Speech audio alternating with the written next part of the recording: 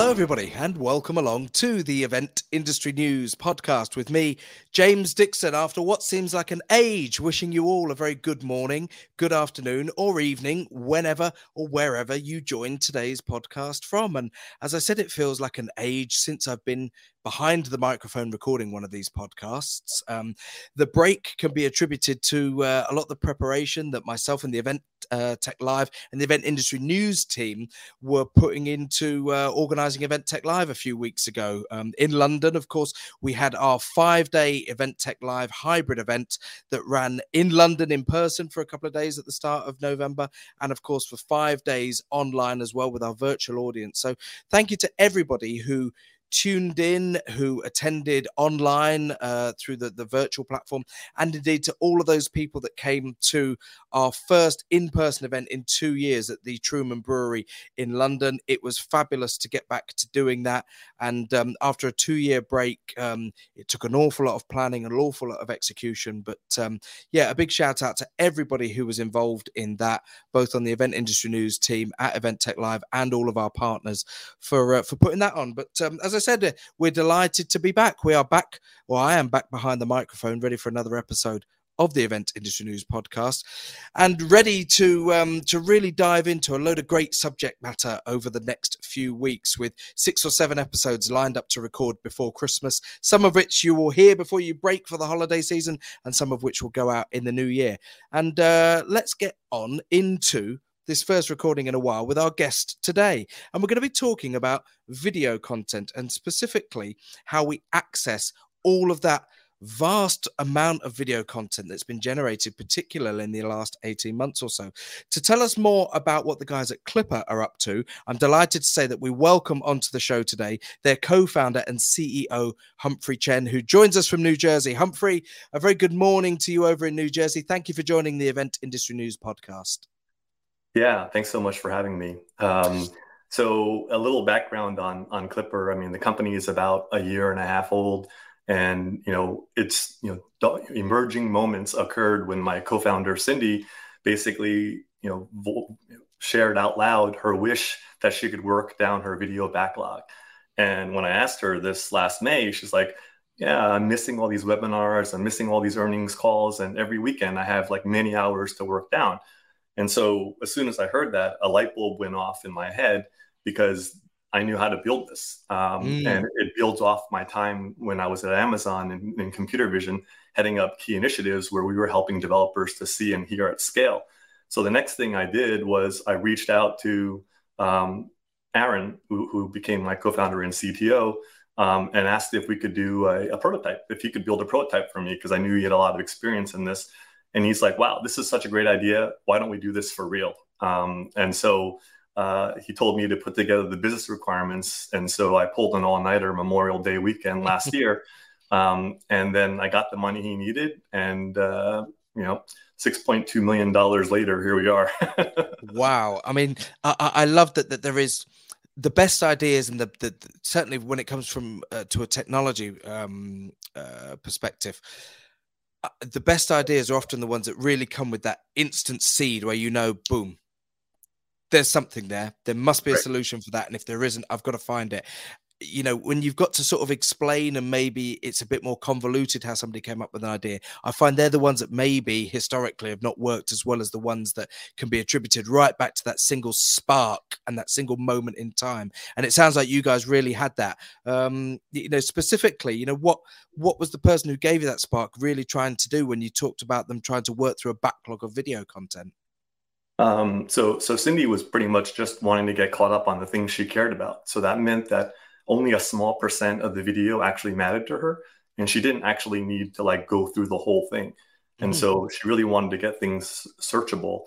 And so even though initially we focused our MVP on search, since then we ended up also generating an automated table of contents, because that allows Clipper to create a personalized experience. Because if we have topics and subtopics, people can then pick and choose which sections they want to watch and which sections they want to ignore. And so, from that seed of an idea of searching for video, it then blossomed into personalization. It then also blossomed into interaction, because when we started doing our MVPs with customers, they're like, well, in our all hands meetings or in the event, like we'd like people to react with emojis, with hearts, with claps. And so that actually is very value added data. So then we added that feature in as well. And then people also wanted stuff to be more actionable. And so we made it more actionable by adding in bookmarks, which means you could save these specific topics to your to-do list. And then you could also share them with your colleagues socially so that they can benefit from the fact that you've personally curated the content as well. So let's break it down to some of the sort of the key elements and make sure that we've got complete clarity for people who are listening to this today so that they know exactly how it works. Because once I understood it, once I looked particularly, I'll draw people's attention to there's a great 1.5-minute video on your website that really explains and how it works. But I suppose identifying with the fact that we've all been on Zoom and Teams meetings and Google Meets and et cetera over the last 18 months. And we must have all sat through hours and hours of recorded video meetings. And as you pointed out, when Cindy sort of created this light bulb moment with her sort of pain point, some of that content is relevant, but a lot of it isn't. So let's break it down. So first of all, when we talk about accessing videos and searching, we're talking about searching for key content that's relevant to the user. Is that right? Yep. And in this case, across a whole event, right? So inside a session is table stakes, but then also being able to find it across an event, right? So our original MVP was with reInvent, Amazon's reInvent 2020. We indexed like 20 plus hours of content. And if you were interested in every moment where machine learning was discussed, you could search for that and we would bubble up all those moments. And if it was your job to be bringing everybody up to speed on machine learning, you could just watch those moments and you'd actually be fully current. And this sounds to me like something that is spectacularly well placed in today's way that we consume media, because people's attention spans have been reduced, haven't they? That's a scientific fact. Our attention spans have been trimmed right down, and that's because the way that we consume media and consume content now, particularly on our mobile devices, is that we want shorter clips that offer us instantly what we're looking for, rather than having to sort of sit through an hour or 2 hours worth of content. So this really does dovetail with the way that we consume media at the moment, doesn't it? It does. And I think when you think about it, the video player hasn't changed over the past 15 years. And yet the amount of video has like gone up orders and orders of magnitude. And so the fact that there are no tools to allow for someone to more efficiently consume video is like hugely frustrating for a lot of people. So this isn't a solution looking for a problem. It's a very real problem. And the thing that, for us, the goal is to get the word out, because people didn't even know this was possible. So they couldn't even wish for it, because, it's one of those things where once you understand it, then you know it, you need it, and you want it, and you can begin to prioritize it.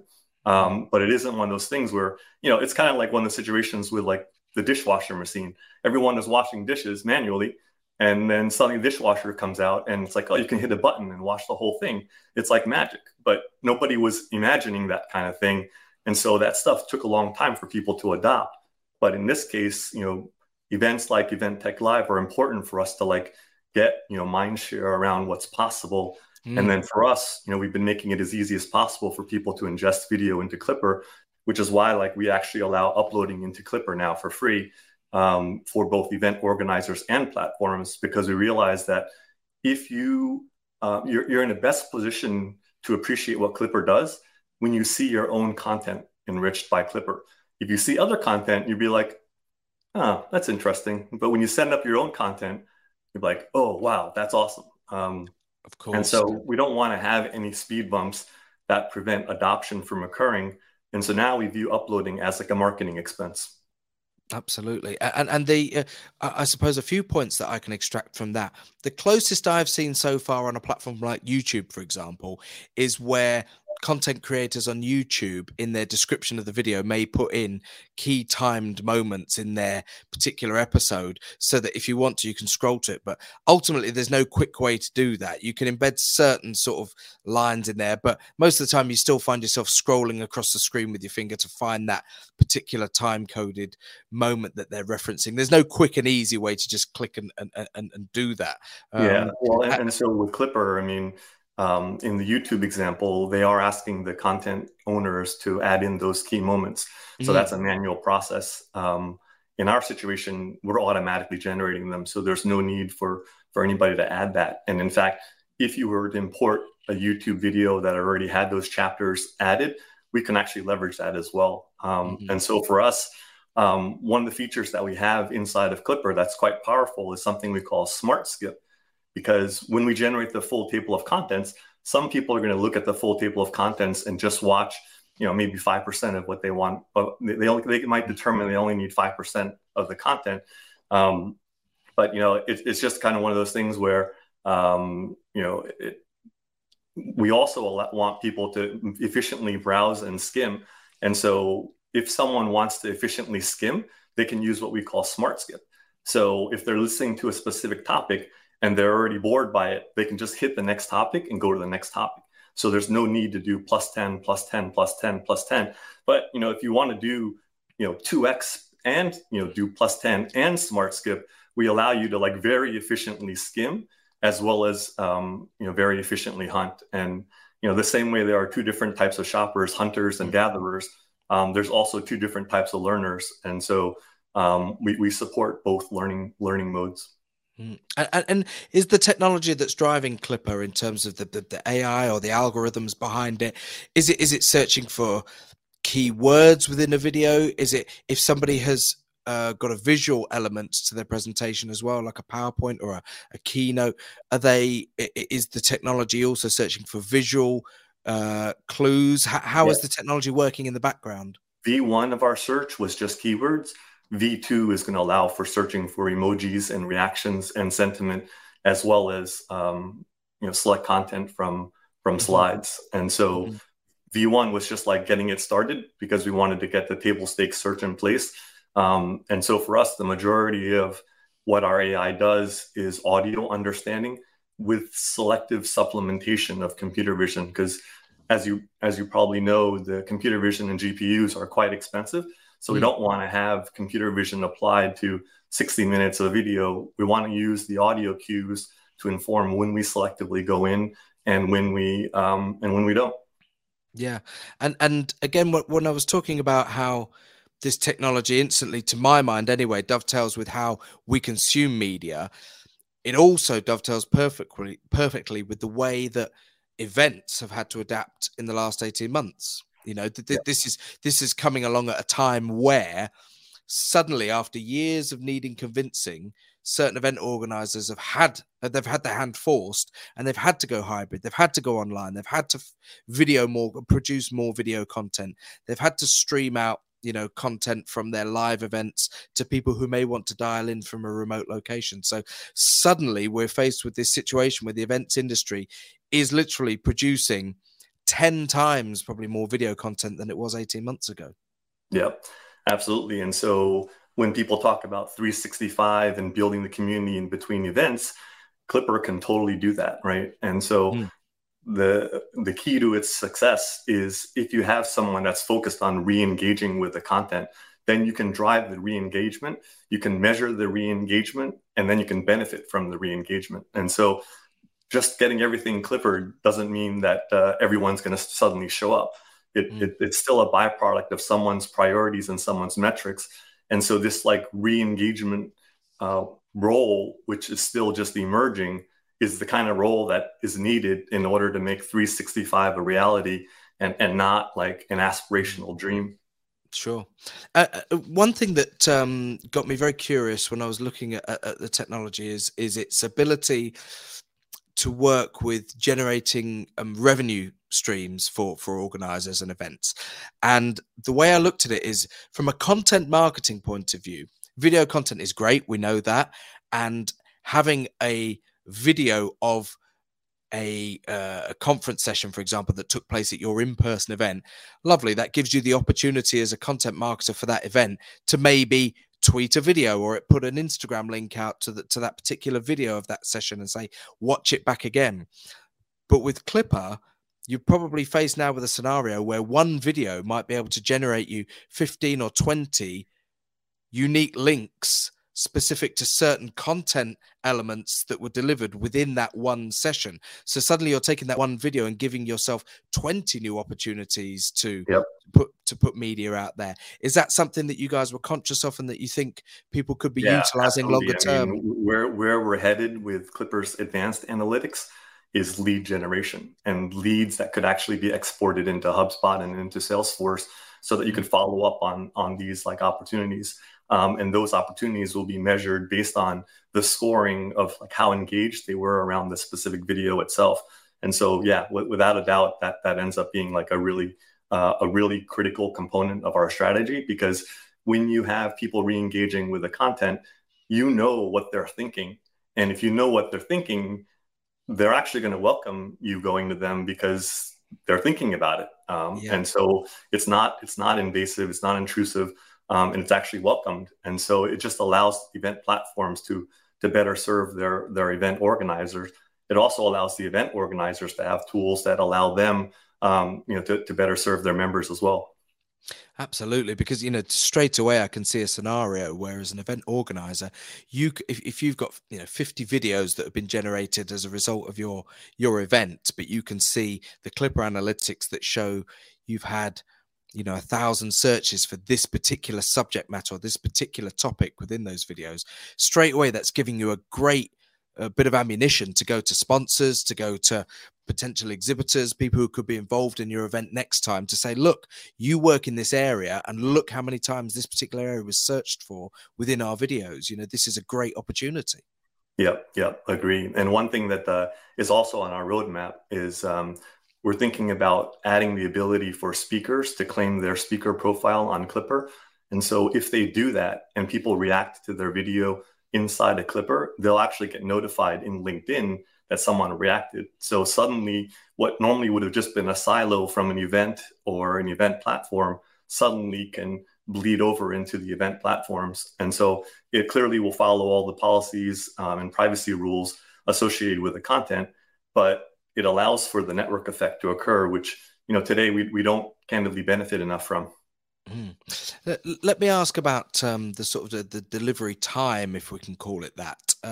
Again, just to give some context to people who are listening to this today so that they can maybe identify how it could sit within their event. And if we take Event Tech Live as an example, we had content stages at the in-person event in London, and the content on those stages was being streamed out via the event platform for people to watch and tune into from a remote location. When Clipper is sat within an event's, a virtual platform or online presence, does it work in real time to generate the sort of the bookmarks, the elements that people can then access? So is it available pretty much instantly once a session is finished? Well, I would say that so we operate in both synchronous and asynchronous modes. Initially, we started off purely asynchronously, which meant people had to record the video, then they had to upload it or ingest it into Clipper, and then we enrich it, and then we provide the personalizable view. Mm-hmm. Since that time, we now have what we call Clipper Simul Live, mm-hmm. which allows Clipper to play in the real-time world. And the reason we called it Simul Live is that a lot of times big keynotes are pre-recorded in advance of the actual session. Mm-hmm. So we can actually get a copy of it in advance, enrich it, and since we want to leverage the captive audience that the event has generated, we don't want people to be skipping and skimming during a live event, right? However, we do want them to react. And if they react, that metadata will persist and overflow into the asynchronous version of the Clipper player for that session. And so what happens in that exact session, if someone had pre-recorded it, then you're right, it would look instantaneous because we already did the enrichment before. We flip a switch, the live session is done. Now replace the live version copy with the asynchronous version of the copy.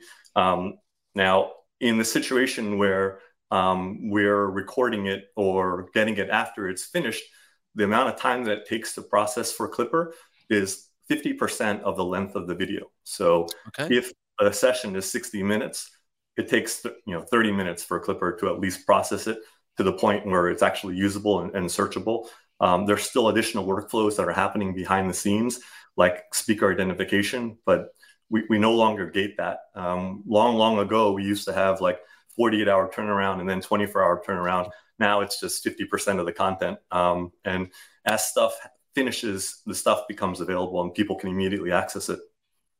That's fantastic. And of course, like any technology, I presume that over time, that time is only going to reduce. The quicker that the system can process data, the better the hardware is. Over time, in 5-10 years time, this is going to be a pretty quick process. I would have thought that's going to be continually reducing as a timescale. Yeah, absolutely. Yeah, Moore's law at work.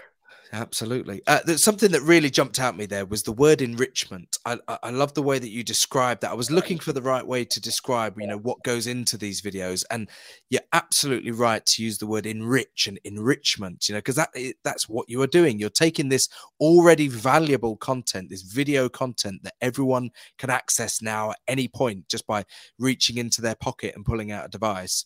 And you're enriching it. You're making it more valuable by reducing the amount of time. And I just thought it was worth just stressing that for a moment to really sort of dwell on that word enrichment for a while. And and the way we look at it, whenever we see recorded video and whenever we see like thousands or tens of thousands or hundreds of thousands of hours, we just see a lot of trapped potential, and we see Clipper's role to like unleash that trapped potential. And the enrichment allows for more selective and personalized viewing, because at the end of the day, if you only care about 5% of the content, then we want you to find that 5%. And then if there's another 5% that you didn't know you needed to know, we want to give you insights into the other 5%. And so if you get 10% engagement out of that recorded video, we actually view that as mission accomplished, because it's 10% more than zero. And you actually avoided the need to wade through 90%. Now, the other point around enrich is that today, if you think about it, when people record video, the 0 moments are being identified. You have the title and the uploader. And so for us, we view it as the topics and subtopics is a starting point where we're identifying 50% of the moments. And then the reason we position Clipper as a video analysis and management platform is that we provide the tools for people to help us find other types of moments that they value at scale. And so if someone wants to discover a higher moment or a light bulb moment or like a key positive customer moment, these are all very different things. And as you get more training data, we're able to do that in a more automated manner. So right now, I think a lot of what we're focused on in this first wave around Clipper's adoption cycle is really around usage and adoption and education. And so once we get that, then we have, we can actually double click into higher value moments. Because right now, I mean, for enterprises, we charge like $5 per user per month.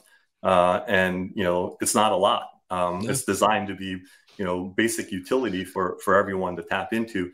And so that model is consistent with kind of a land grab to get as many people to use and experience Clipper, and also tell their friends how much they benefited from it as well. Humphrey, you mentioned earlier about the possibility of integrating with things like Salesforce and using some of the analytical data that's clearly going to be generated from this.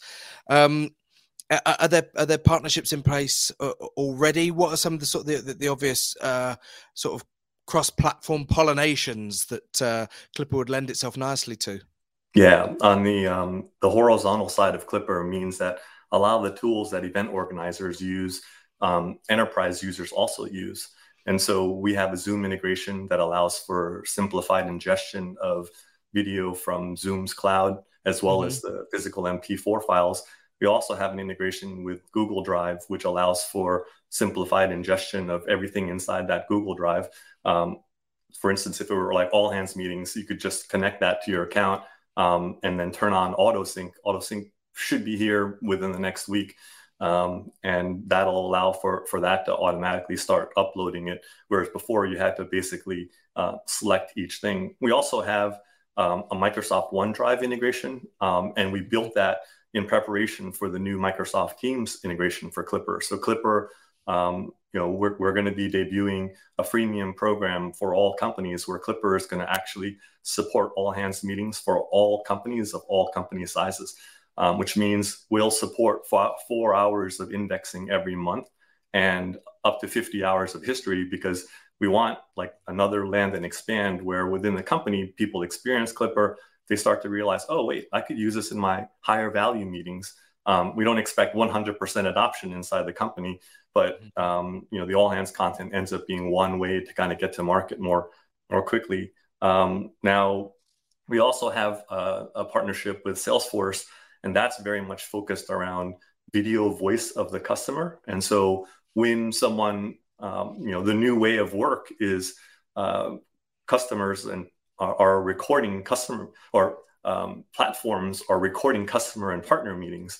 And as much as headquarters wants to be out in the field listening to what the customers are providing them feedback with, they just don't have the bandwidth to do that. And so they asked for us to identify key positive moments and key negative moments. So now this video voice of the customer can actually be part of the opportunity record within Salesforce. And so it allows for, it solves for the fact that oftentimes the field is accused of sugarcoating or exaggerating. And now you can actually find the actual moment.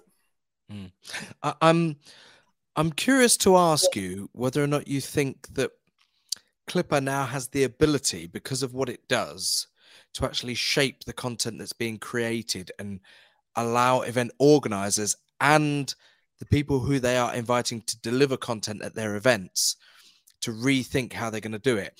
And by that, let's put it into some simple context. Because Clipper gives you this possibility of enriching the opportunity to enrich the content by putting these key points in so that people can then search for it.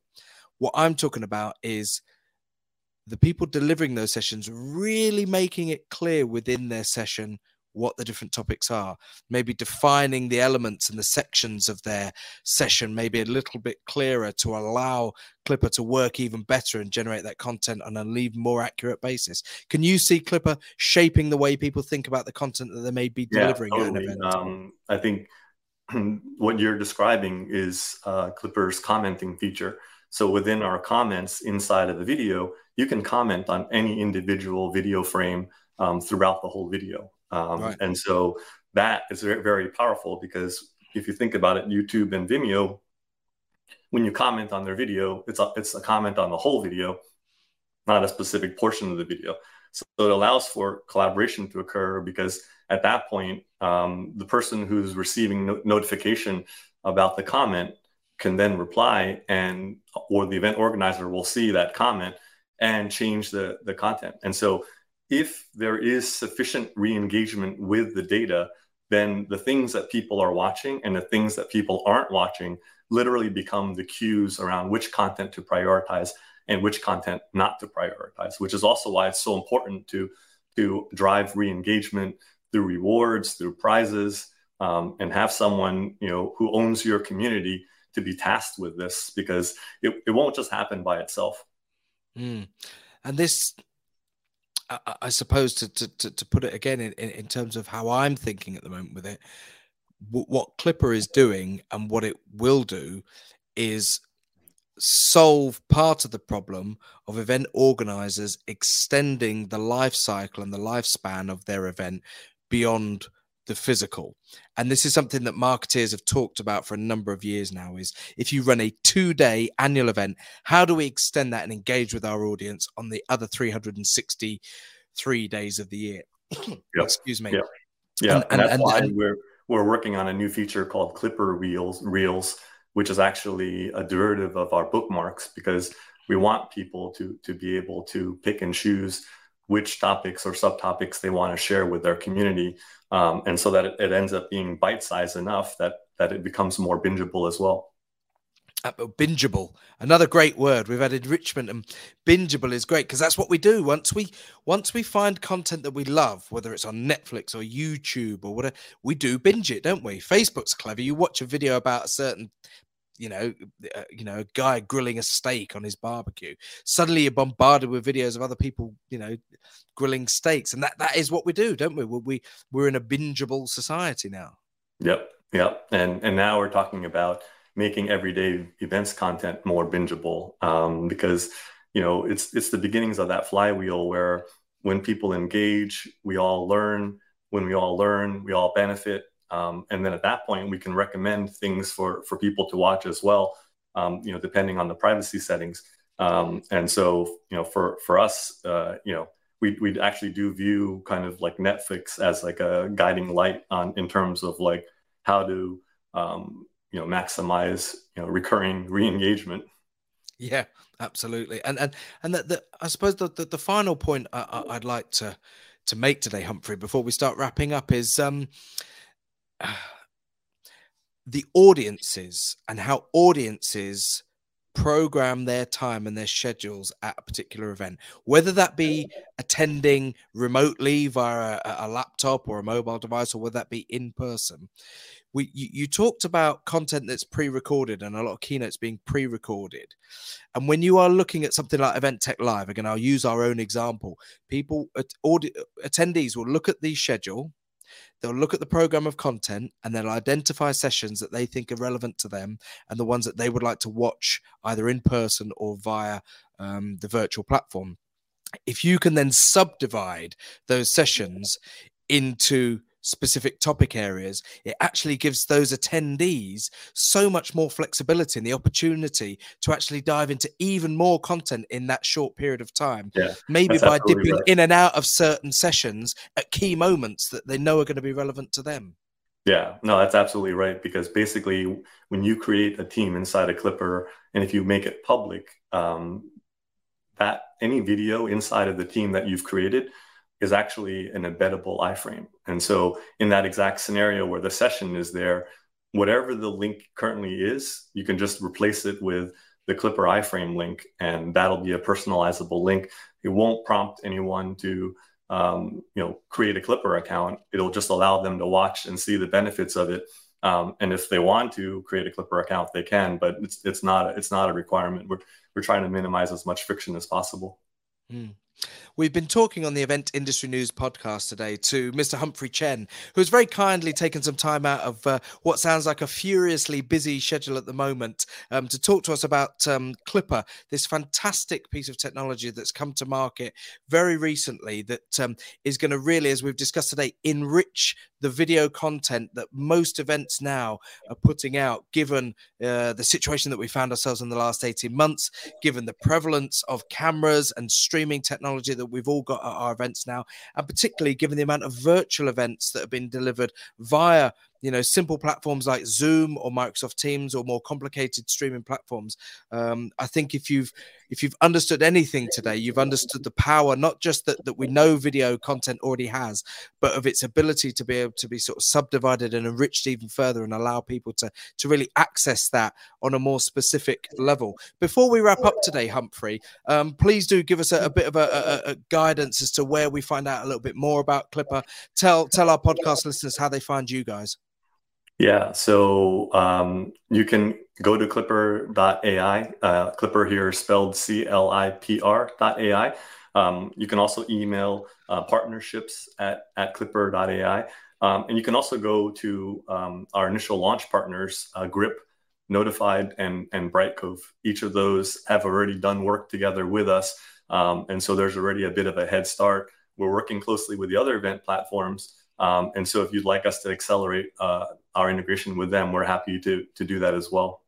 Fantastic. And I'm sure there'll be people listening to the podcast today, Humphrey, who've experienced of Grip, because Grip is the platform that the Event Tech Live team use to deliver the virtual side there. So I'm sure people who are listening to this and watching this today will have experience of that. And also just to sort of put a final sort of point at the bottom of what Humphrey just said about getting in touch, all the social media platforms as well. If you search for Clipper, CLIPR, you can find them on Facebook, Twitter, LinkedIn, Instagram, etc. There are platforms there. So please do go and check the guys out. And as I said early on in today's podcast, there is a great 1.5-minute video on their website. So go to clipper.ai and just watch that video, because it surmises everything really well, and then you will get it. You will absolutely get it, because that's how I got it.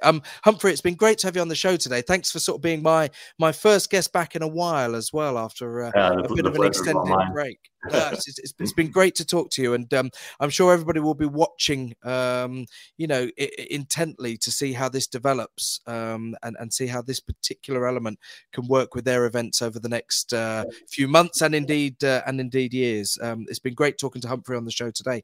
Of course, if you're watching this particular content, hello to you. It's great to see you all again. If you're on eventindustrynews.com already watching this, head over to some of the other pages on the eventindustrynews.com website. Check out the latest news, features and supplements whilst you are in the website. And of course, the flip side to that is that you may be listening to this as an audio-only podcast via your favorite podcast platform. If you are, head over to eventindustrynews.com, and don't forget that you can check out the latest videos and historic videos from all of our previous podcasts if you head over to eventindustrynews.com. And that brings us nicely to the end of today's episode. It's been fantastic to talk to Clipper's Humphrey Chen, who's joined us today very kindly from New Jersey. A very good morning to you. And the holiday season is upon you over in the States. So happy Thanksgiving to all of our friends over in the United States. And we wish you all well and hope to see you again soon. Humphrey, thanks for joining the podcast today. I'm going to wrap things up there, and we'll see everybody next time on the podcast. See you all again soon, guys. Thanks a lot.